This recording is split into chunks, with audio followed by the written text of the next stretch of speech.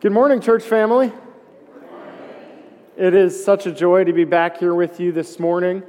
I enjoyed my travels and my vacation last week, and I even enjoyed going to a small little church there on the beach that was very different than all of you. But while I was gone, I missed you a lot, so it's great to be here today. Today we are beginning a new series. We're going to begin to look at one of the most influential books of the New Bible, or the New Testament. One of the most influential letters to be written to the church throughout all of history. See, Romans is a really complicated letter. If you've ever tried to read it, Paul uses a lot of long run-on sentences. A lot of drawn-out logic where he's trying to make a case for something and paint a picture of something that, if you're not careful, you can just have your eyes kind of gloss over and go, what is this all about? And then you get to chapter 12 and it begins to get easier. It's like, hey, let your love be genuine. You're like, oh, I understand that. Whew, what a relief. Finally, something I can make sense of. But Romans is a spectacular book. It is a letter that is actually, I think, an essential summary of all of the Christian faith. And not only is it a summary of all that we believe, it's a letter written to really help us understand how the Old Testament still matters. See, all throughout the book of Romans, Paul is writing and he seeks to connect the dots between what people knew in the Old Testament to what they experienced in Jesus, and to help them discover that through all of Scripture, it's all about one thing: Jesus. And when you and I begin to read Scripture through that lens, that it's all about Him, we find it so much more fulfilling and meaningful and even challenging in the life He has in store for us. But to get to the book of Romans, to begin, we have to start someplace else. Anybody heard of the letter or the book called Acts? It's not a letter, it's a book. Anybody heard of the book of Acts? If you were here last summer we spent 12 weeks looking at the book of Acts. So hopefully, if you were here a year ago, you've at least heard of it, even if you don't remember anything else we talked about, all right? The book of Acts is a history book written to describe what happened to the church and what the church did after Jesus died and then rose into heaven. How did His good news and the story He shared go from 12 ordinary, unschooled guys to spread throughout all the land and become the religion of not only the empire, but now, 2,000 years later, of the entire West? You see, it's impossible today to live in the West without the influence of Christianity. And I'm not talking cultural Christianity where like everybody has a church but nobody goes, or all these southern things we say because, well, God bless you, but we don't actually believe it. Like, I'm not talking that kind of influence of Christianity. No, everything about all of the European history, all of North America's history, a lot of South American history, all of it has its roots in Christian thought.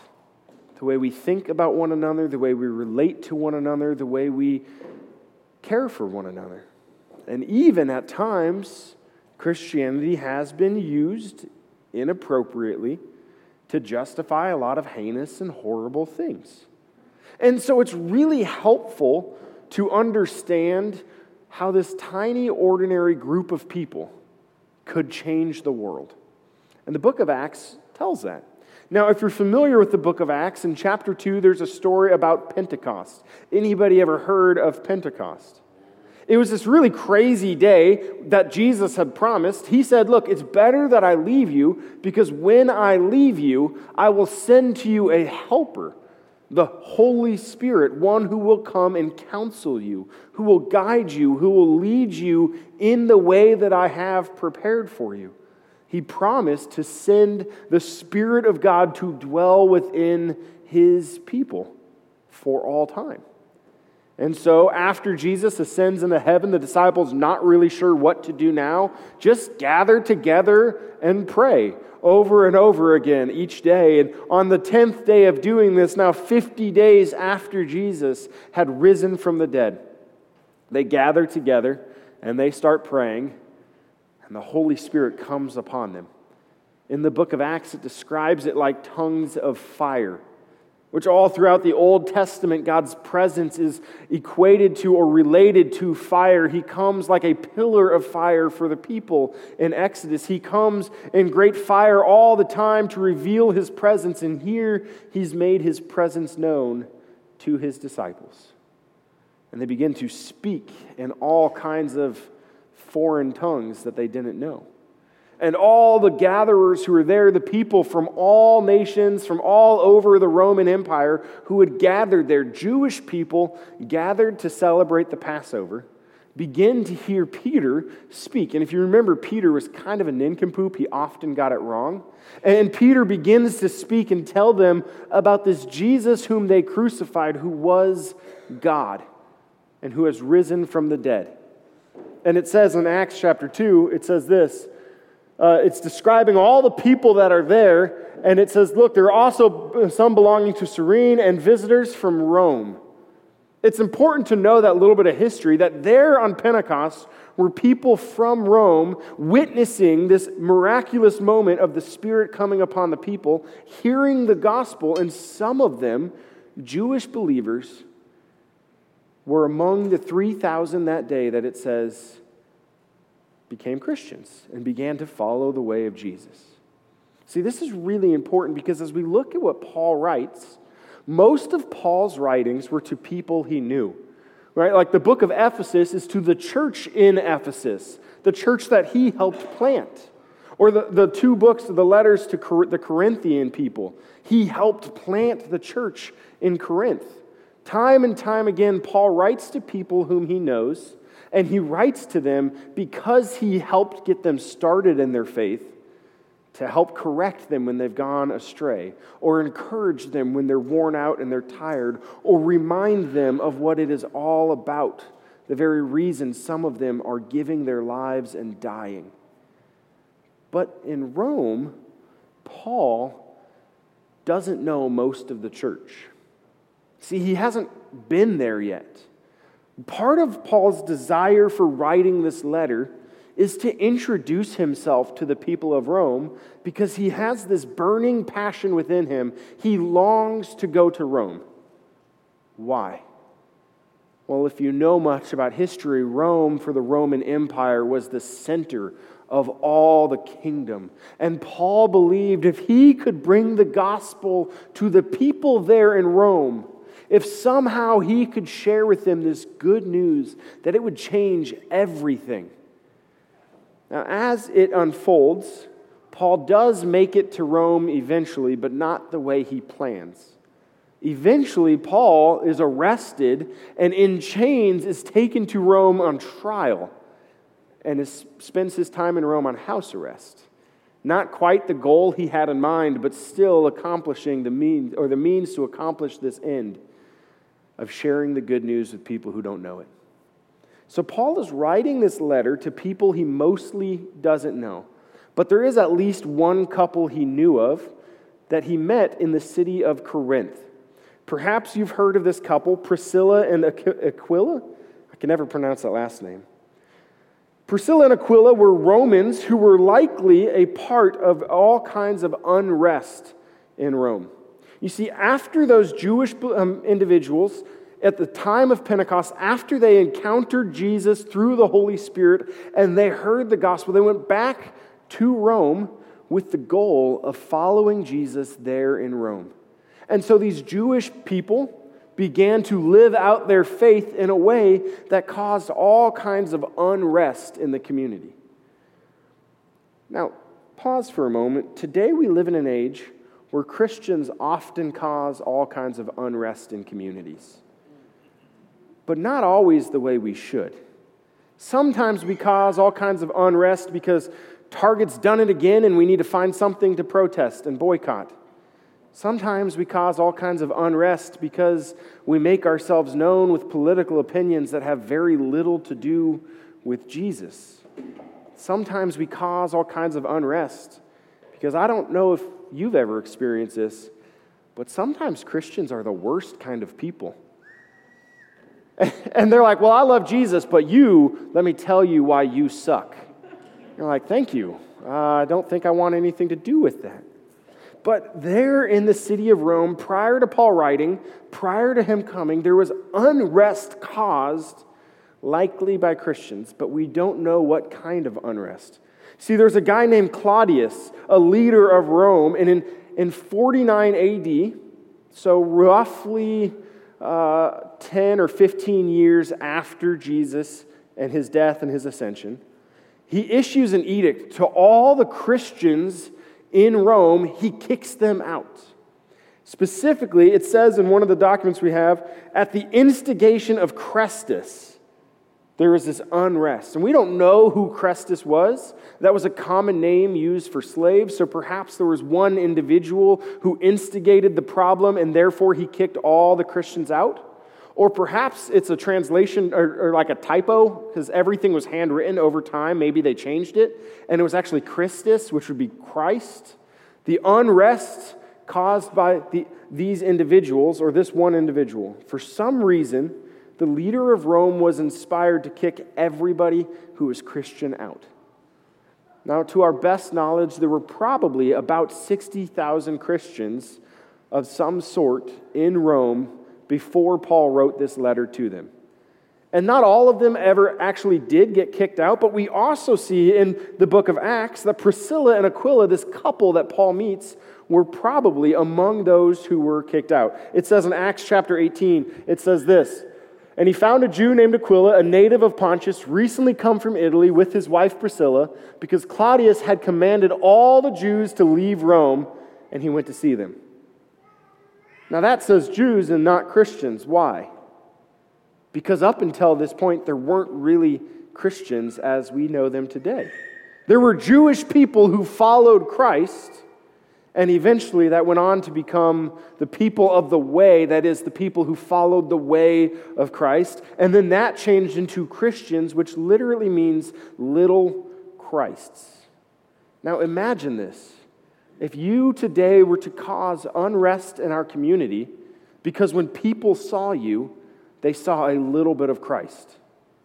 And they looked at you and they pictured you as just a tiny version of what Christ is actually like. Maybe that unrest would be good unrest. So Priscilla and Aquila, they meet Paul in Corinth. And eventually they go on to disciple a guy named Apollos who does some pretty big things in Scripture. But they were tent makers. They shared the same profession as Paul. You see, at the time, most people who shared the good news, who preached the word, did not receive a regular paycheck from the church. They had to support themselves by their own means. And so Paul would habitually continue in the task he already knew as a means of supporting all of his missionary endeavors.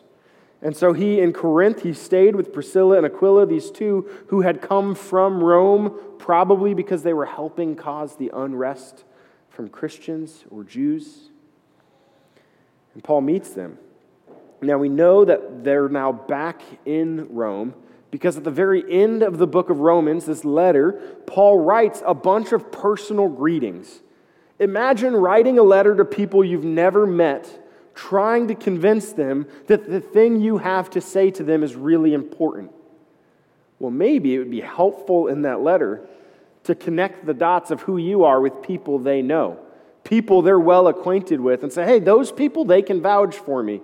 They can tell you who I am and what I've done and why the things I say are worth listening to.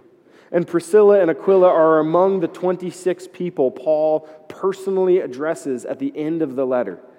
It's like, look, if you want testimony to everything I've said, that this is all true and all worth listening to, go talk to those people.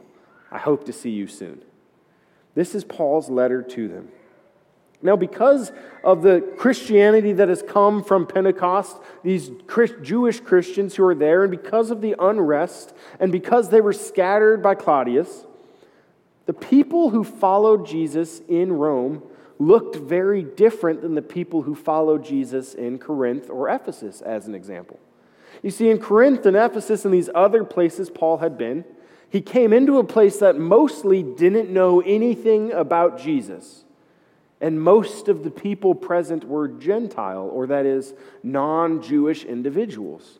And so there Paul would have to preach and teach and help them understand not only the Old Testament, but also how Jesus is meaningful for them.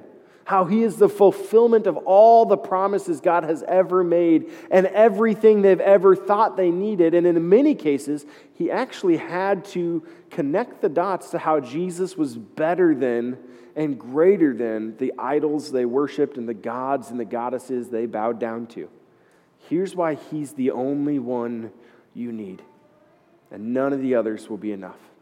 And when he successfully did this, the church in each place was a unified body. This is why Paul doesn't write to the congregation of the Point in Ephesus or to the first Christian church there in this place. No, he writes to the church, because the church in each town and city was unified as one group of believers. Often they would meet in several different small house churches, and by small house churches, I mean really wealthy people would open up their house and have like 100 people over. So it wasn't that small, but it was smaller than maybe some of the mega churches we think of today. They would gather in people's houses and they would share a meal and they would hear the word and they would encourage one another and they'd take care of each other and they would be strengthened for whatever may come. Because in those days, depending on who was the leader, all kinds of hardship and suffering may come. But in Rome, because they didn't have any one singular moment of somebody coming and unifying them, the people who followed God in Rome were incredibly fractioned. There were some who thought this was the right way, and some who thought that was the right way, and some who had a partial understanding because they weren't witnesses at Pentecost, they just heard stories, and some who had a different understanding, and they were all disunified and jealous of one another. You ever lived in a city where churches fought one another and saw each other as competition and not partners co-laboring in the same endeavor? It'd be really hard to be excited about the mission of any one of those churches when there's not that unity in the church as a whole. So Paul is writing to these people who he has mostly not met, who are mostly Jewish with a little bit of history of the Jewish understanding and now a brief understanding of Jesus, who are largely fighting with each other over who's right and who's wrong. Does that sound at all like maybe we could learn from Romans as well here in Knoxville? Surely the church in Knoxville is all unified, right? And the unrest we're causing is all because we look like Christ, right? So Paul's writing to these people with this goal. Paul desires to visit Rome so that in Rome he can help share the gospel with the hopes that those like Claudius and other leaders would come to be saved. So he's writing to introduce himself. He has plans to go visit. In fact, it says in Acts chapter 19, he's delivering to Jerusalem some offering that was taken up because there was a famine and the Christians in Jerusalem were starving to death.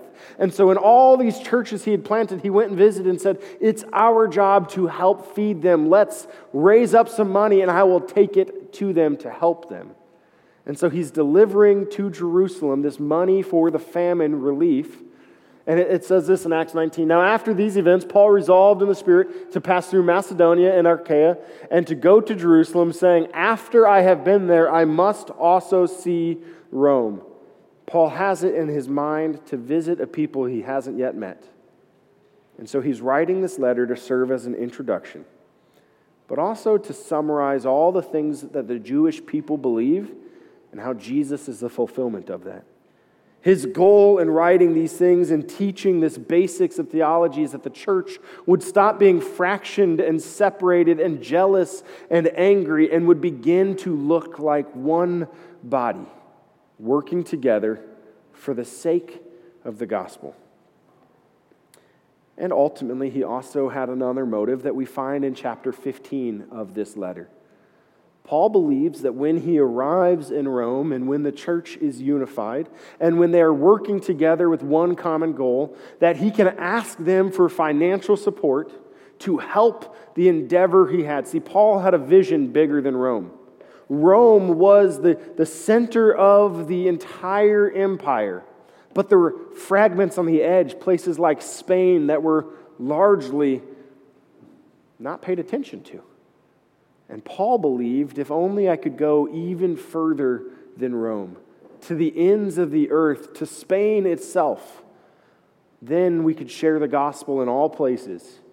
And when we do, Christ will return. And what a glorious day. And so Paul's endeavor in writing is the hopes that he can along the way gain some support from some of them to help him share the gospel in new places with new people.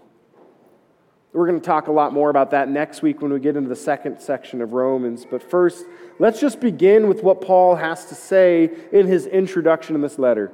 If you'd like to follow along in the blue Bibles, it's page 1172. Feel free to use your own Bibles or your phones if you would like. Paul, he writes this letter. Paul, a servant of Christ Jesus. Now, I'm going to pause a lot along the way as we read through this because I think there's so much to gain from taking our time in individual words and in Scripture itself. Paul chooses to use the language of servant. And if you know anything about Greek, this word comes up often in almost every Bible that has footnotes. We'll give you a little footnote that says that actually the word here is slave, but since our modern context of slavery is so different, we usually translate it as servant. Paul, he begins by calling himself a servant of Christ, a slave to Christ. This is incredibly strong language. You see, Paul, as he introduces himself, does not see him one who by voluntary compulsion says, I feel like today's a good day to talk about Jesus. He doesn't see him as one who says, some days I want to do what Jesus wants, and other days I'm just going to kick back and relax and leave that for somebody else to do.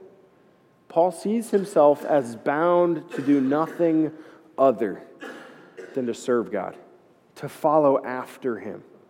If you know anything about Paul and his history, Paul hated Christians and persecuted Christians and threw them in jail and sought to kill them. And Jesus showed up directly to him and he had an encounter with Jesus. And Jesus said, why are you persecuting me? And Paul turned his way around in that moment from hating Christians to giving everything he had in his life to serve Christ. But also there's some value in writing to Jewish people in identifying himself as a servant of Christ Jesus. See, in the Old Testament, Moses is called by God as a servant of God. And David is called a servant of God. And Joshua and the prophets and so many of the men of the Old Testament and even some of the women of the Old Testament were given this title of a servant of God. So right off the bat as he introduces himself, Paul is identifying the things he has to say and the message to come from him as synonymous with that of Moses and Joshua and David and the prophets. Just as they were all servants, so too am I, bound to only do what God has me to do. These are not my words. This is not my opinion. This is not my preference. This is what God has for you as his people. Now, traditional letters at this time would have three things in the beginning. They would have the name of the one who's sending the letter. They would have the people to whom the letter is sent to. And then finally, they would have, along with this, the name, the people, and then they would have a greeting, some kind of, hello, let's get started. And usually it was really brief. In most letters, it's super brief. In fact, in a lot of Paul's letters, he simply begins, I, Paul, to the people of the church in Ephesus, grace and peace to you. Over and over again, it's that simple. But in Romans, as we begin, what we see is the first 6 verses of his letter are him describing who he is as the one writing. Specifically, why is it important to know who the sender is? He doesn't even get to who he's addressing until verse 7. And this was very consistent with official Roman letters. If you were to receive any kind of official, legally binding communication, it would begin with a lengthy description of who the sender is and why they're writing to you. So for the readers of this, when they begin to hear Paul's letter read aloud to them, right off the bat, they're hearing not only a connection to the Old Testament, but that what Paul has to say is not just a choice. It is the official position of the church. Paul, a servant of Christ Jesus, called to be an apostle. An apostle means one who is sent with a delegated responsibility, one who is given the responsibility like an ambassador to speak on behalf of another, who is sent out to go with a mission and a purpose. Paul says, look, I am called to be an apostle set apart for the gospel of God. Now, there's a play on words here, a little bit of a pun. Anybody in here a fan of good puns? Okay, a handful of you, and the rest of you are lying. I love a good pun. And Paul, he has one here that we in English don't catch, but anybody Jewish hearing it in Greek would have immediately caught his little play on words. You see, he uses for the word set apart, he uses the word pharimenos, which is similar to the same word we get Pharisee from. If you know Paul's life, he had been a Pharisee. That literally means one who is set apart for the law of God. And if you recall, the Pharisees often were very legalistic and often very religious in a way that actually ended up putting Christ on the cross and crucifying him. And this was who Paul was. But now using a very similar sounding word to describe one who is set apart. He says he's no longer set apart for the law, but he is set apart for the gospel. As we read this letter, you're going to find that there are things in this letter that are incredibly challenging and even incredibly uncomfortable. In fact, in some of the unrest you may have experienced, perhaps you've seen Christians using this letter in really out of context ways to condemn some or to justify some or whatever they wanted, but in ways that were less than Christ-like. I invite you as we read this letter over the next few weeks and then come back to it a little bit after that, I invite you to recognize that Paul sees everything he is doing as being bound to the gospel of God. This letter is not one intended to condemn you or me. It's not intended to convince you to work harder or try more or do better. This letter is intended to communicate to you and me a promise. God has already done it all. God can handle all of your mess and clean up all of your mistakes, and He can make even you new. This letter, while often used to condemn, is intended from the very start to communicate. The thing that unites the church is not our stance on alcohol or our stance on this or our stance on that. No, the thing that unites the church is this good news of Jesus.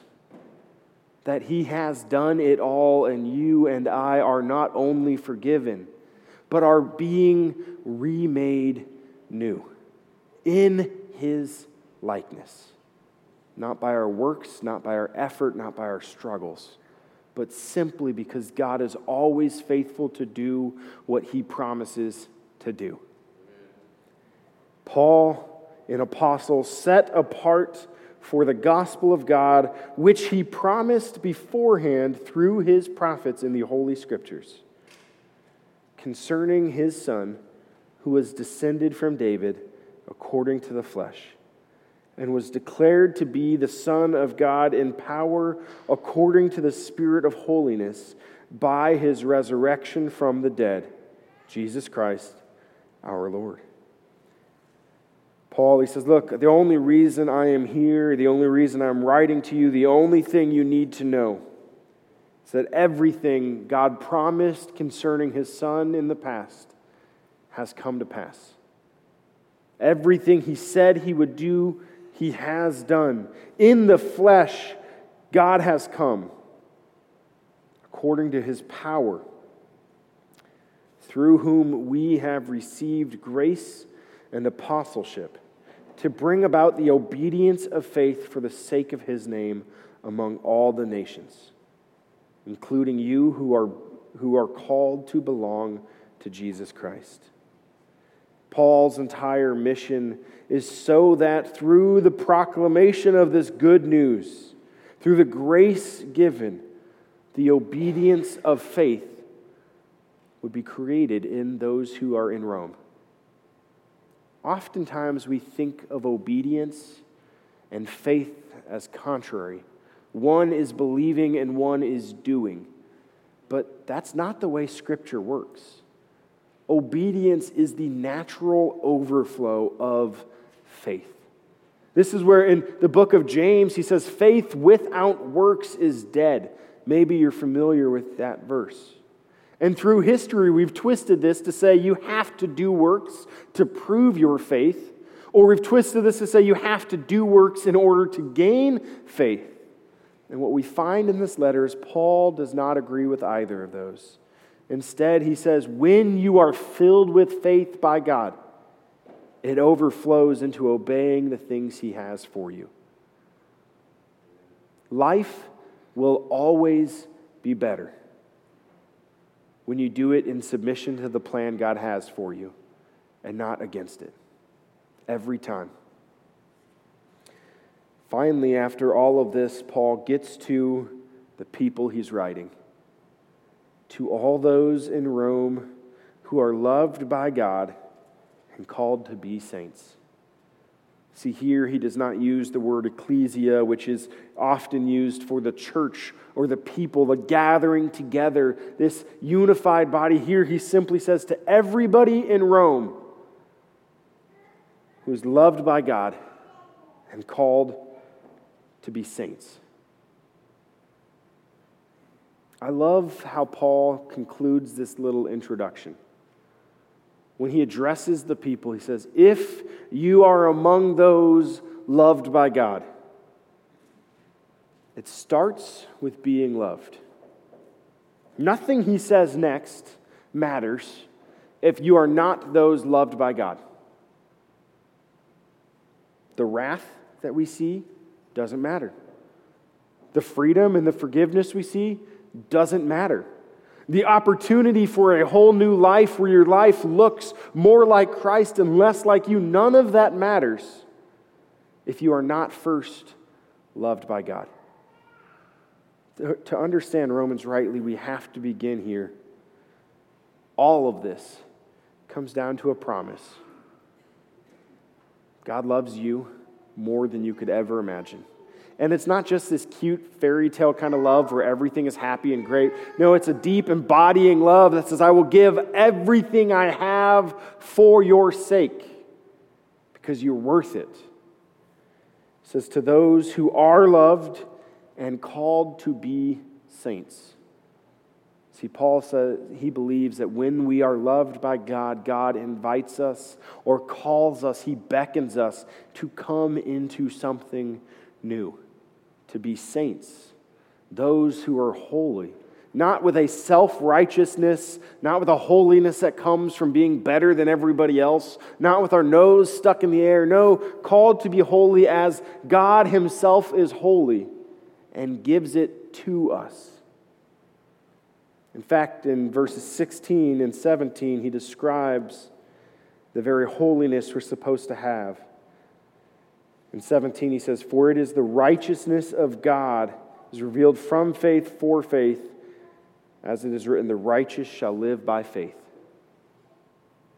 Look, it is a gift from him. Here in this place, we could say that our very articulation of loved by God and called to be saints can be summarized in a little bit different language, but the same idea. Come as you are. Does not matter where you've been or where you are. It does not matter what you've done or even what you're still doing. Come just like that because you're loved. And often you'll hear us say, become who God made you to be. It's the called to be saints. Your life will be better when you are transformed in Christ into somebody new. Not somebody self-righteous and holier than thou. That's terrible. Somebody who is loved by God and made new in His image. He says, to those in Rome who are loved by God and called to be saints, grace to you and peace from God our Father and the Lord Jesus Christ. This is how he introduces his letter to them. The sender, Paul, sent by God, coming with a message that has been declared from the beginning of time to all those in Rome who are loved and called into a new life, called to be saints. Here's what he has to say as a greeting. Grace. He begins with this unmerited favor, this great gift. He says, what I want to give to you is grace and peace. Now, in the Greek custom, they would have used something similar to grace, though not grace itself, as if just saying greetings or hello. Like, hey, grace to you. All right, and then we keep going. Paul, he begins with grace, but not in the Greek custom. He says, look, all of our Christian faith, all of our brotherhood, all of our unity, everything we do starts from an unmerited favor of God. So let me give that to you. And in the Jewish custom, whenever they would greet one another, they would greet each other with the word shalom, which is peace. This idea that whenever I come into contact with another, it is my hope and my prayer that they would receive in their interaction with me peace from God. That I would be a source of peace to them, and in turn, they would be a source of peace to me. And so Paul begins his letter, grace and peace to all of you. From God our Father and the Lord Jesus Christ. And as we dive into this letter going further, as we hear all the things he has to say in the weeks to come that are hard to hear and difficult to see, know this.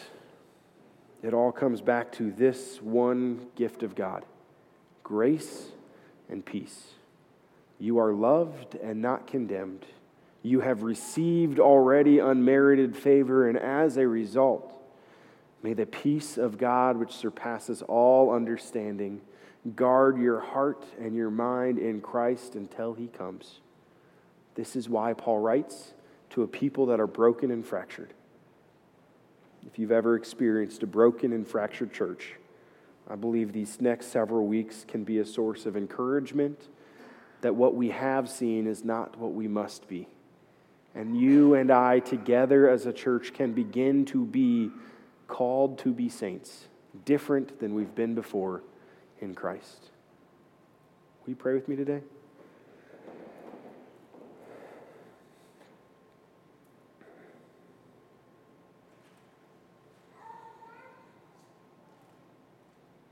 God, you have come that we might know you. You have offered to your church grace and peace, unmerited favor, and supernatural peace that surpasses all understanding. As Paul is writing to a fractured church, would we hear his challenges and his encouragement that where there is fracturing in our church, we would be unified. Where there is fracturing in the church in Knoxville, we would seek to be those who are a little bit of Christ, bringing healing and reconciliation. We thank you that all of this letter points to the reality that your promises from the beginning of time are true in Jesus. May we draw closer to you together. May we experience your goodness and be filled with your faith. God, we pray that in us, your kingdom would come and your will would be done. That we would be your people who cause an unrest in this city, not for selfish gain or for our own agendas, but cause an unrest by a radical love and care for one another, by a grace and a peace given to those who do not expect it, that all may know that you love us and have called us to be yours. God, today we pray for those who are sick in our congregation. We pray for Kylie, for Nicole, for Shirley, and for Charles, for Michael. Lord, we pray for Susan as she cares for her mom, as her mom nears death, and this burden of care has been exhausting. Strengthen Dan and Susan in these final days. Help them to love well and to draw near to each other and to you in this time. God, we thank you that you are faithful to hear all of our prayers and to answer them. So now we pray together with one voice as you taught us to pray. Our Father, who art in heaven, hallowed be thy name. Thy kingdom come, thy will be done, on earth as it is in heaven. Give us this day our daily bread, and forgive us our trespasses, as we forgive those who trespass against us. And lead us not into temptation, but deliver us from evil. For thine is the kingdom, and the power, and the glory, forever and ever. Amen. As we continue our worship, we are going to continue by collecting an offering. In this place, we believe an offering is an opportunity to trust in God. We believe everything we have comes from Him, and nothing we have would we have if it wasn't for Him. And so, by consistently giving and growing in generosity, we believe it's an opportunity to say, this is a source of stress. Anybody ever been stressed by finances before? God, I'm giving this to you, and I'm trusting that you will provide for all my needs.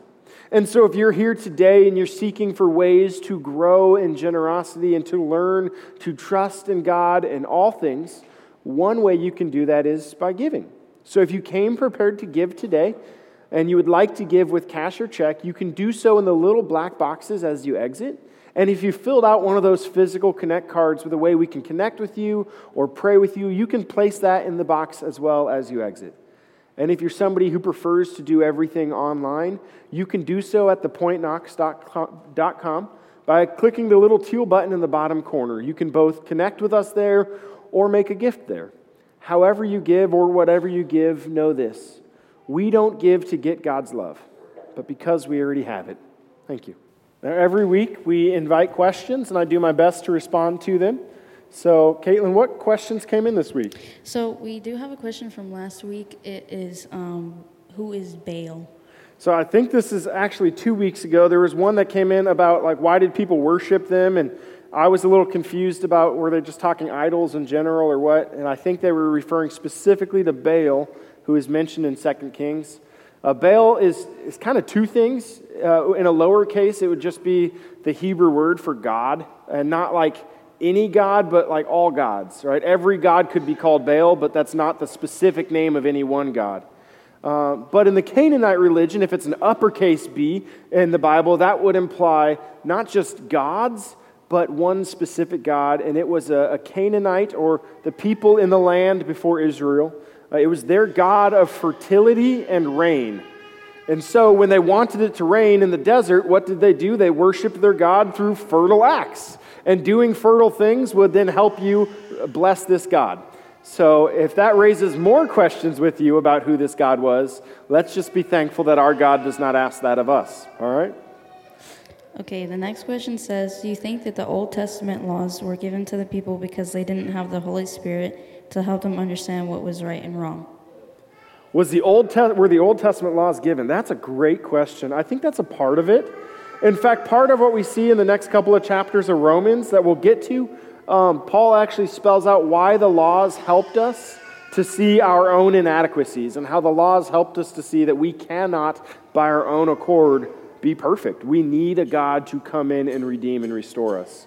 So part of it was absolutely to show them what was right and wrong, to help them to live closer to the right way of living. Okay, the next question says, this is more of a public service announcement. Religious trauma is starting to be diagnosed and treated in the mental health community. If you were considered less than, lived with rigid standards, or were oppressed due to religious standards, you can seek help to address religious trauma syndrome. Address religious trauma center? Is that a place? Syndrome. Oh, okay. Religious trauma happens, and you can find all kinds of mental health to care for it. Providers, some of them who will try to help lead you back to a healthy understanding of religion and faith, and some of them who will try to lead you away from an understanding of religion and faith. So I would say talk to somebody, and I'll gladly listen if you would like. Okay, the next one says, wouldn't there be a sense of humility by admitting there are things that we could get wrong? Is there a sense of humility by admitting there are things you can get wrong? I think it is okay to say we may be wrong in some things. But I also think that it's not arrogant or prideful to say I'm right in certain things. Like, I don't think anybody in this room, at least, would think I'm prideful to say I believe gravity exists. Right? Like, it's not arrogant to believe in some things that simply are. Where it does get dangerous is sometimes believing, and this is where the church has become so fractioned, believing that a certain perspective is the only perspective. Sometimes that can be dangerous. Sometimes it's true. The world is round, whether you want to think of it as a pizza and flat and round, or if you want to think of it as a globe and round. It's still round. I would say it's probably smarter to recognize it's a globe and not flat, but I'm not going to go there too far as a requirement here, okay? So there's certainly certain things that simply are true, but there's a lot of things that are up for discussion. And this is where we use the creeds. We most commonly recite the Apostles' Creed, but there's two other main church creeds, the Nicene Creed and the Athanasian Creed. If we recited the Athanasian Creed here, we'd be here all day long. It's super long. But these three were the church, the early church, within a few hundred years of Jesus, really looking at Scripture and the things he taught and saying, what is essential to believe about who our God is and what he has done? And there's a lot of things that are not included as essential, such as should you drink alcohol or not drink alcohol, or should you go to church on Sundays or on Saturdays. Like, that's not included in the essential things you need to believe to be Christian. All right? Now, can you be a good person and not be Christian? Maybe. Yeah. But if the goal is to be a good person, we're all in trouble. The goal is to have new life and life everlasting, and that we cannot get from trying hard enough. Okay, the next one says, what is it Jesus did? What is it Jesus did? Yes. That is a very open-ended question. He did a lot of things. He is God incarnate, the one who created the whole world by speaking it into existence, and then he took on flesh and became a human, and he lived like you and me, and he experienced all kinds of temptation and sorrow and pain and all the joys of being a person and all the challenges of being a person, and he knew all about hunger and all about pain and tears and laughter. And then Jesus, living perfectly without sin, suffered at the hands of the Romans and the Jewish leaders who were so misguided in their religious understanding that they believed he was a danger and not the truth. And then, just as he promised, 3 days after his death, he rose again from the dead and later rose into heaven to sit with God on the throne for all of time. So there's one way that we can say what did he do. Then he also did things like he would regularly go away and take time to pray. So maybe in our lives, if we want to be like Jesus, we should take time to pray. He would regularly take time and just be by himself, and maybe we need to turn off all the noise of the world and take some time for some silence or solitude. He would regularly practice the Sabbath, but not in the way that the Pharisee religious leaders did, where they could only take so many steps every day, but where he regularly centered his life in the peace and the rest that God gives. And so maybe we should practice Sabbath. And so if you want to learn about some of the habits and the practices, obviously you and I cannot do what Jesus did and be perfect and suffer and die for the sins of others, but we can do these habits to become more like him. Spending time in prayer or together with others, spending time with sinners who are not like us as Jesus did. And so if you want to do that, you can learn more about it on Wednesday at our potluck and practices. So join me there, all right? Speaking of Wednesday, this question says, what is the theme for this Wednesday's potluck and what will be provided by the point? I think we're doing hamburgers and hot dogs this week. We're going to grill them, and then future weeks we've got some pulled pork and some tacos and something else. We'll tell you as we go. But I think this week, if you want to bring a food that goes really well with hamburgers or hot dogs, go for it. Or if you want to bring toppings for hamburgers, go for it. Okay, we have 2 more questions. It's why does it matter that Jesus did that? Why does it matter Jesus did all of that? Man, this is a big question I cannot in 30 seconds answer fully. So briefly, I will say it matters that Jesus did all of that because after Adam and Eve rebelled against God and sinned, all of creation, from the trees to the tide to you and me, everything is broken and not as it should be. And none of us can fix it on our own. And so why it matters that Jesus did that is because God himself is the only one capable of being perfect and taking the death that is deserved as a result of that brokenness. And because he then rose from the dead, you and I can have confidence that he is going to do all the things he's promised.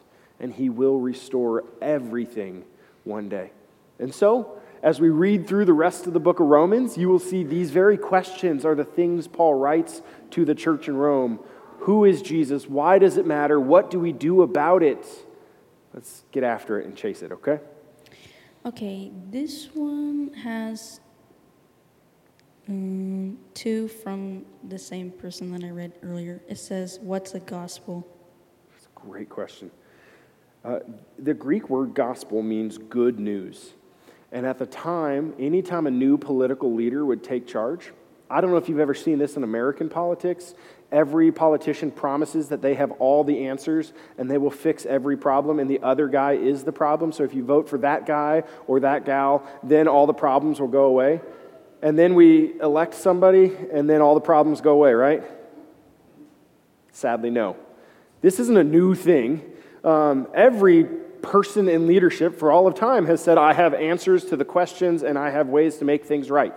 And so the gospel, the good news, anytime a leader would come on the scene in Rome and take charge, whether it was a local king or the emperor of the entire area, they would send out messengers who would proclaim to everybody, behold, we have this leader who will bring to us peace and everything will go well. Just make sure you pay your taxes and your dues and do the right things.